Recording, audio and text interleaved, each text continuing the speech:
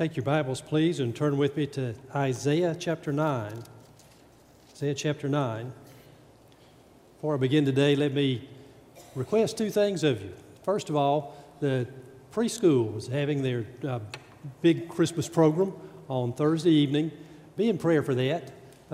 This sanctuary will be full.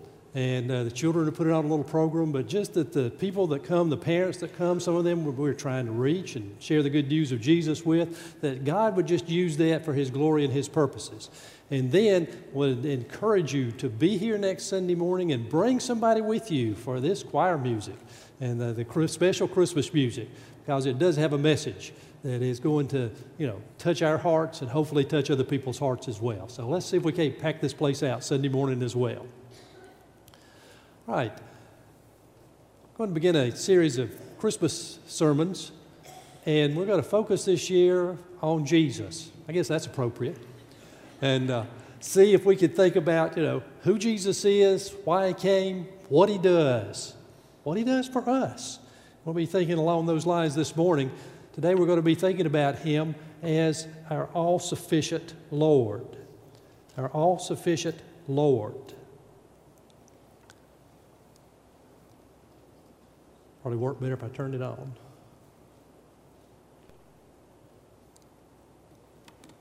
Gloom and darkness.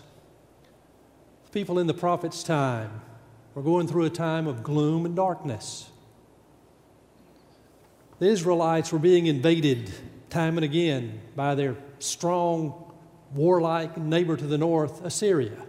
And they would come in and attack the place. They would come in and sometimes carry off hostages, or they weren't really hostages, just take them away forever.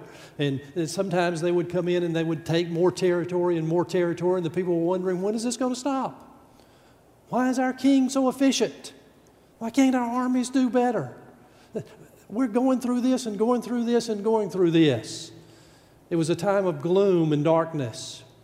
And as so often happens, when you're going through a difficult time, sometimes you're tempted to look in the wrong place for help.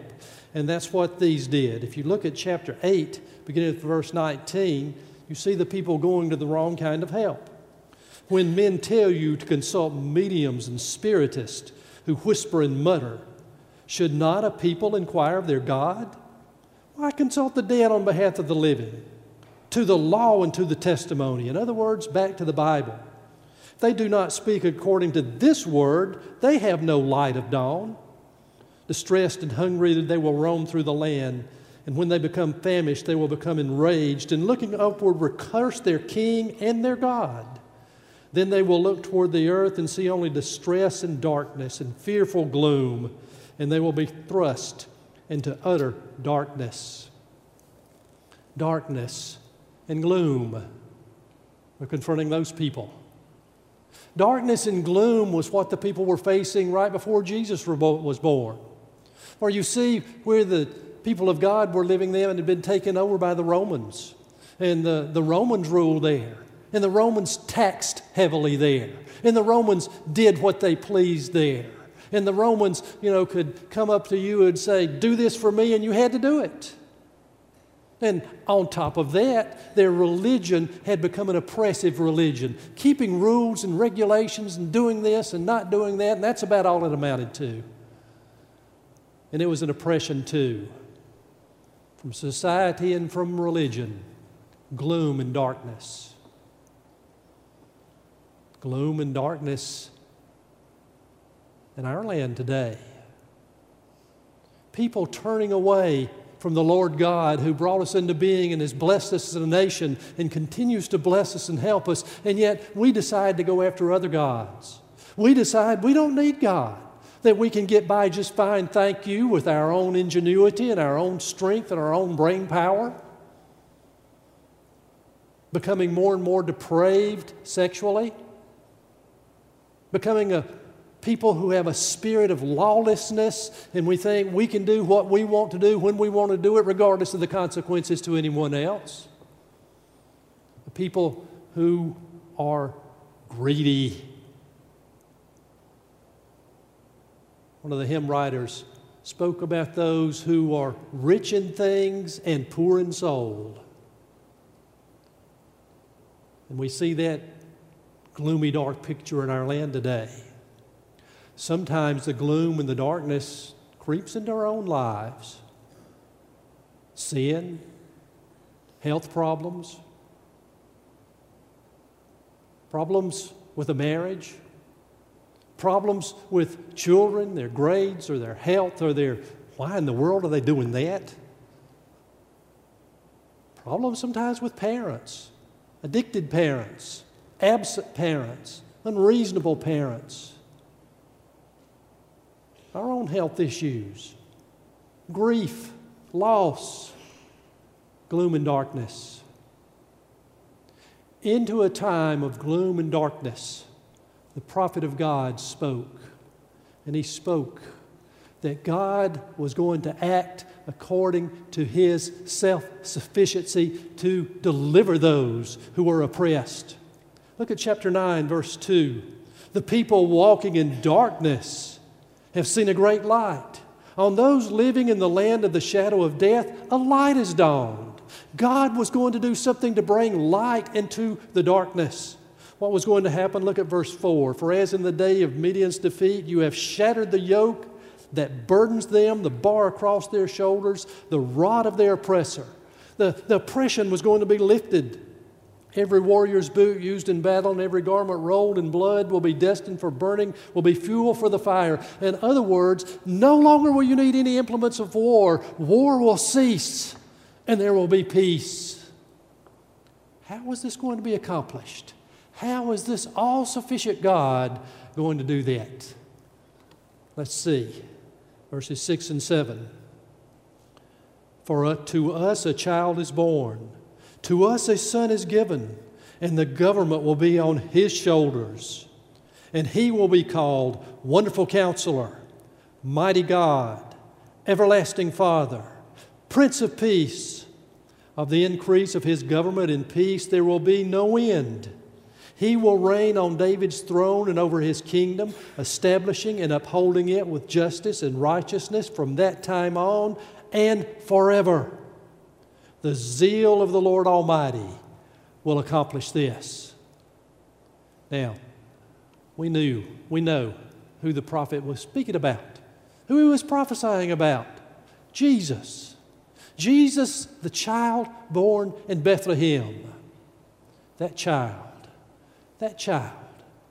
came to be the wonderful counselor we need when we're in a time of gloom and darkness, for we get there sometime. We get there sometime because of our sin, or we get there sometimes because of circumstances, or we get there sometimes because what of others have done.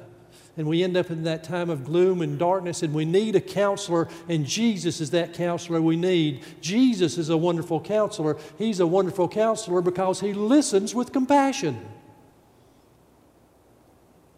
Do you ever need somebody just to listen to you? Just to be able to sit down and say, let me tell you what's going on. Man, that's a wonderful thing if you have somebody that will listen to you. Jesus listens. He listens. Somebody won't listen to you, you clam up. Jesus listens, and He listens with compassion. If He doesn't have compassion, well, you might as well go talk to an ATM machine. What difference is it going to make? Jesus listens. Remember one time Jesus was going through Jericho? There was a blind beggar calling out, Jesus, Son of David, have mercy on me. And the people were telling him to quiet down. Jesus wasn't concerned about him. He had other business to do. And above all of the noise that the crowd was making, Jesus said, bring that man here. He heard him. He asked him what he needed, and he told him he was blind, and Jesus gave him sight. He heard. Jesus hears. He listens with compassion. Jesus instructs us in behavior that produces good results. Good results. Think about what this counselor tells us to do and not to do. Jesus tells us to forgive. Kind of hard. But if we're going to be emotionally healthy, we've got to do that. Jesus tells us to turn from our sin and to accept God's forgiveness, and then we can pass it on to others. Jesus says, don't be anxious. Again, that can get kind of hard, but Jesus says, God feeds the birds, He clothes the flowers. You don't have to worry. He's going to take care of you. Jesus says, don't be anxious. Jesus says, put your treasure in the right place. Don't put it on earth where it will corrode and fade and be gone. Put it in heaven where it will last. Jesus said, don't be greedy. Don't be greedy. He said, a man's life does not consist in the abundance of the things he possesses. A lot of people didn't hear that about Black Friday, did they? Jesus says, no adultery. Don't commit it. Don't get involved in it. Run from it. Jesus said, use your talents. Put them to work and use them for the right things. Yeah, He's a good counselor. He tells us the things we need to do if we really want to experience the abundant life here on earth. Jesus is a counselor who expects responsibility. Now, we like to find counselors who will excuse us, who will try to place the blame somewhere else. You know, it's your heredity, it's your environment. And, you know, man, we think that's pretty good, but yes, we know deep down inside, it's us. We're not puppets. We have freedom. We have self-awareness. Jesus calls us to take responsibility. And you know what? That's a blessing. Because if it's something else, we can't do anything about the problem. If it is us, we can. We have hope. We could change the situation. We could change how we react. We could change ourselves. Jesus calls us to take responsibility. Do you remember when they brought the woman to Him that was caught in the very act of adultery? And, well, the first thing He did is, kind of stared down her accusers and made them all run away. And then He said to her, I don't condemn you. And then He said something else. Go and sin no more. He forgave, but He said, you're responsible. Don't do that again. Stop it. You're responsible for how you live. Something else about Jesus is the wonderful counselor. He gives another chance. He gave that woman another chance. After Simon Peter had denied Him 3 times, He gave him another chance. He restored him and let him preach the first Christian sermon that was ever preached. He gives a second chance. When we disappoint Him, He gives us another chance. When we fail, He gives us another chance. When we sin, He gives us another chance.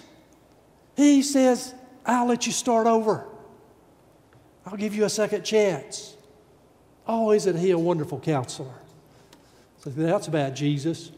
Jesus is the mighty God. Jesus is God. John 1:1-3 sums this up so well. Remember that word there with the capital W means the Christ, Jesus? In the beginning was the Word, and the Word was with God, and the Word was God. He was with God in the beginning. Through Him all things were made, and nothing was made that has not been made without Him. Wow. Jesus is God. He is co-creator. Think about the mighty things that Jesus did while He was here on earth. He fed the hungry. Fed 5,000 plus. One little boy's lunch. He healed the sick over and over again. You see Him bring healing. He raised the dead. He raised the widow of Nain's son from the dead while he's been carried out to be buried in his casket. He raised the little girl, went in and took her by the hand and said, little girl, I say to you, get up. And even though she was dead, she became alive again. He raised Lazarus out of the tomb after he'd been dead 4 days. He Himself was raised. Jesus was raised from the dead. Jesus is the mighty God. He is the life giver. He's the life giver. No wonder that John went on and said, in him was life. And you remember when Thomas wasn't there when he first appeared to the disciples after the resurrection, and he was there the next week, and Jesus appeared and he spoke directly to Thomas and said, if you want to touch me, come on over and do it. And what did Thomas say? My Lord and my God. Jesus is the mighty God. Jesus is the everlasting Father. Now that's kind of an unusual name for Jesus, isn't it? We don't usually think of Jesus as Father. Jesus didn't have any children. We usually think of Jesus as the Son and God as the Father, and that's right, but think about something. He deals with our sins. Do you remember Jesus told a parable about a father dealing with his wayward son? We call it the parable of the prodigal son. Then you know the story. The boy took his inheritance early, ran off, lost it all with all kinds of foolish things in his life. Became destitute, decided, well, I'll go back home. I can at least be a servant in my father's house and I won't starve to death. And so he went back home. And you remember what the father did? Evidently the father had been looking for him, longing for him, saw him while he was a long way off, went running to that boy, threw his arms around him, kissed him, forgave him, restored him, made him a son again. That boy knew his father was approachable, but he didn't know he was gracious. But you know what? Jesus shows us that he's the everlasting Father because Jesus is approachable. And Jesus is gracious.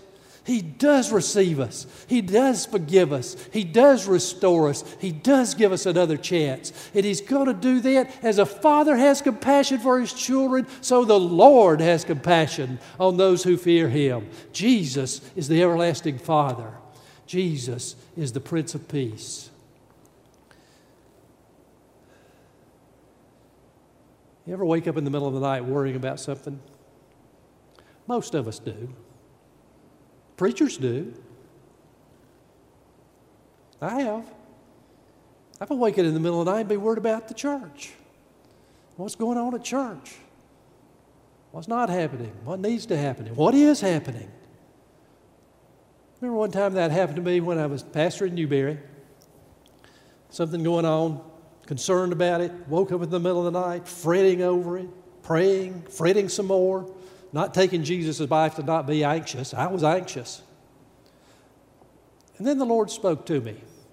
And He spoke to me the way He usually does. He brings to my mind a verse of Scripture.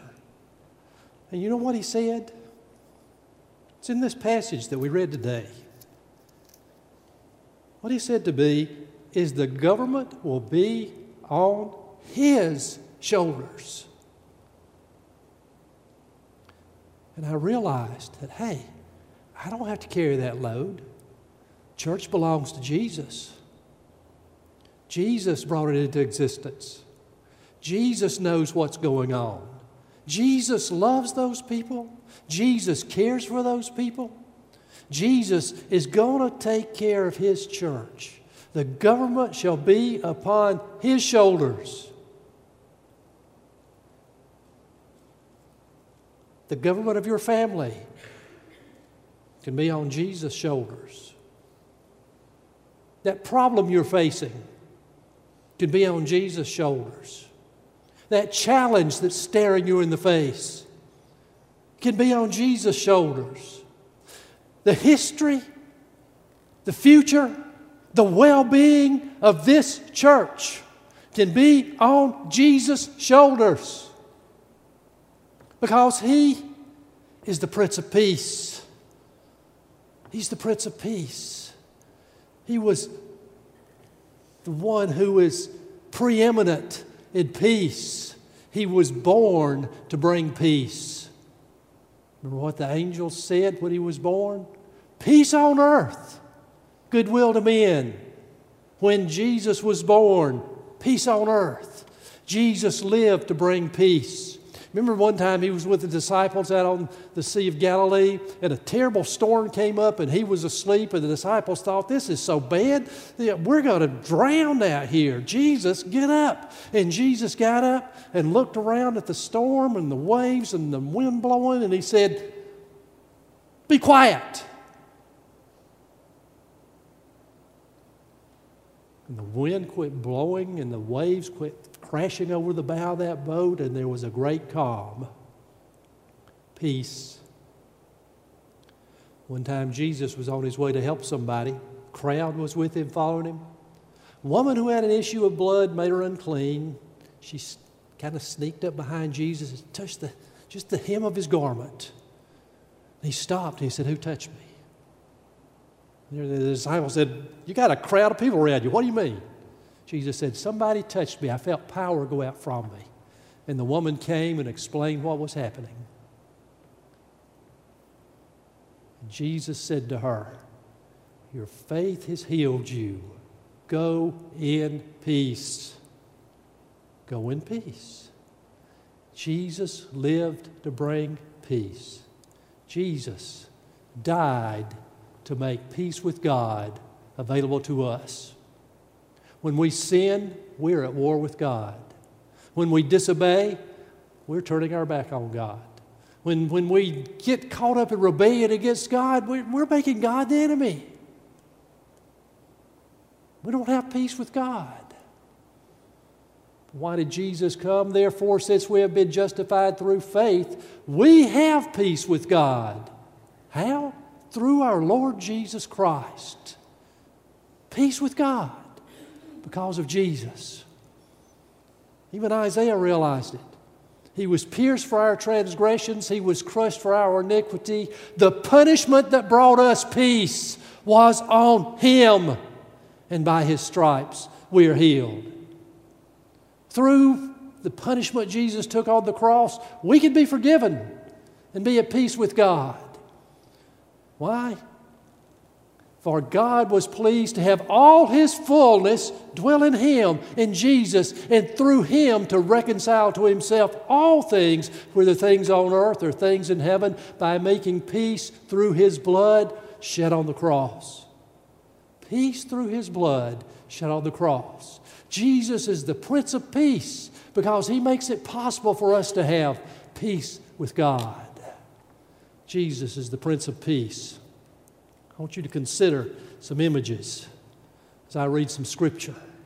They talk about Jesus being the Prince of Peace. Last week of Jesus' life, they came to Jerusalem, and Jesus sent His disciples and said, go get a donkey and or colt, bring one over here. If anybody says, why are you taking it? Tell them the Lord needs it. And so the disciples did that. The scripture says in Matthew 21, this took place to fulfill what was spoken through the prophet. Say to the daughter of Zion, see, your king comes to you, gentle and riding on a donkey, on a colt, the foal of a donkey. The disciples went and did as Jesus had instructed them. They brought the donkey and the colt, placed their cloaks on them, and Jesus sat on them. Very large crowds spread their cloaks on the road, while others cut branches from the trees and spread them on the road. The crowds that went ahead of Him and those who followed shouted, Hosanna to the Son of David! Blessed is He who comes in the name of the Lord! Hosanna in the highest! Jesus was going in Jerusalem. He was going as a king, but not the kind of king you would expect. He was going as a king, not riding on a horse of war, going on a donkey, coming in peace to make peace, coming in peace to die on the cross and pay the price for our sin so that we might have peace with God.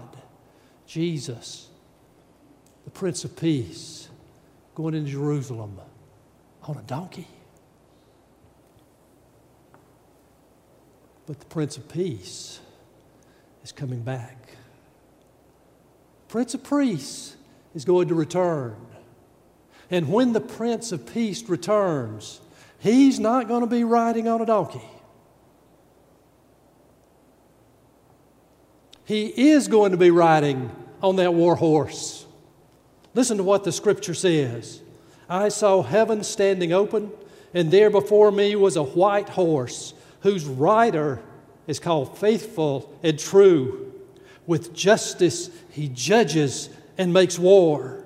His eyes are like blazing fire, and on his head are many crowns. He has a name written on him that no one knows but he himself. He is dressed in a robe dipped in blood, and his name is the Word of God. The armies of heaven were following him, riding on white horses and dressed in fine linen, white and clean. Out of his mouth comes a sharp sword with which to strike down the nations. He will rule them with an iron scepter. He treads the winepress of the fury of the wrath of God Almighty. On his robe and on his thigh he has this name written: King of Kings and Lord of Lords. And he makes war against all of the enemies of God. And the final result, and the devil who deceived them was thrown into the lake of burning sulfur, where the beast and the false prophet had been thrown. They will be tormented day and night forever and ever.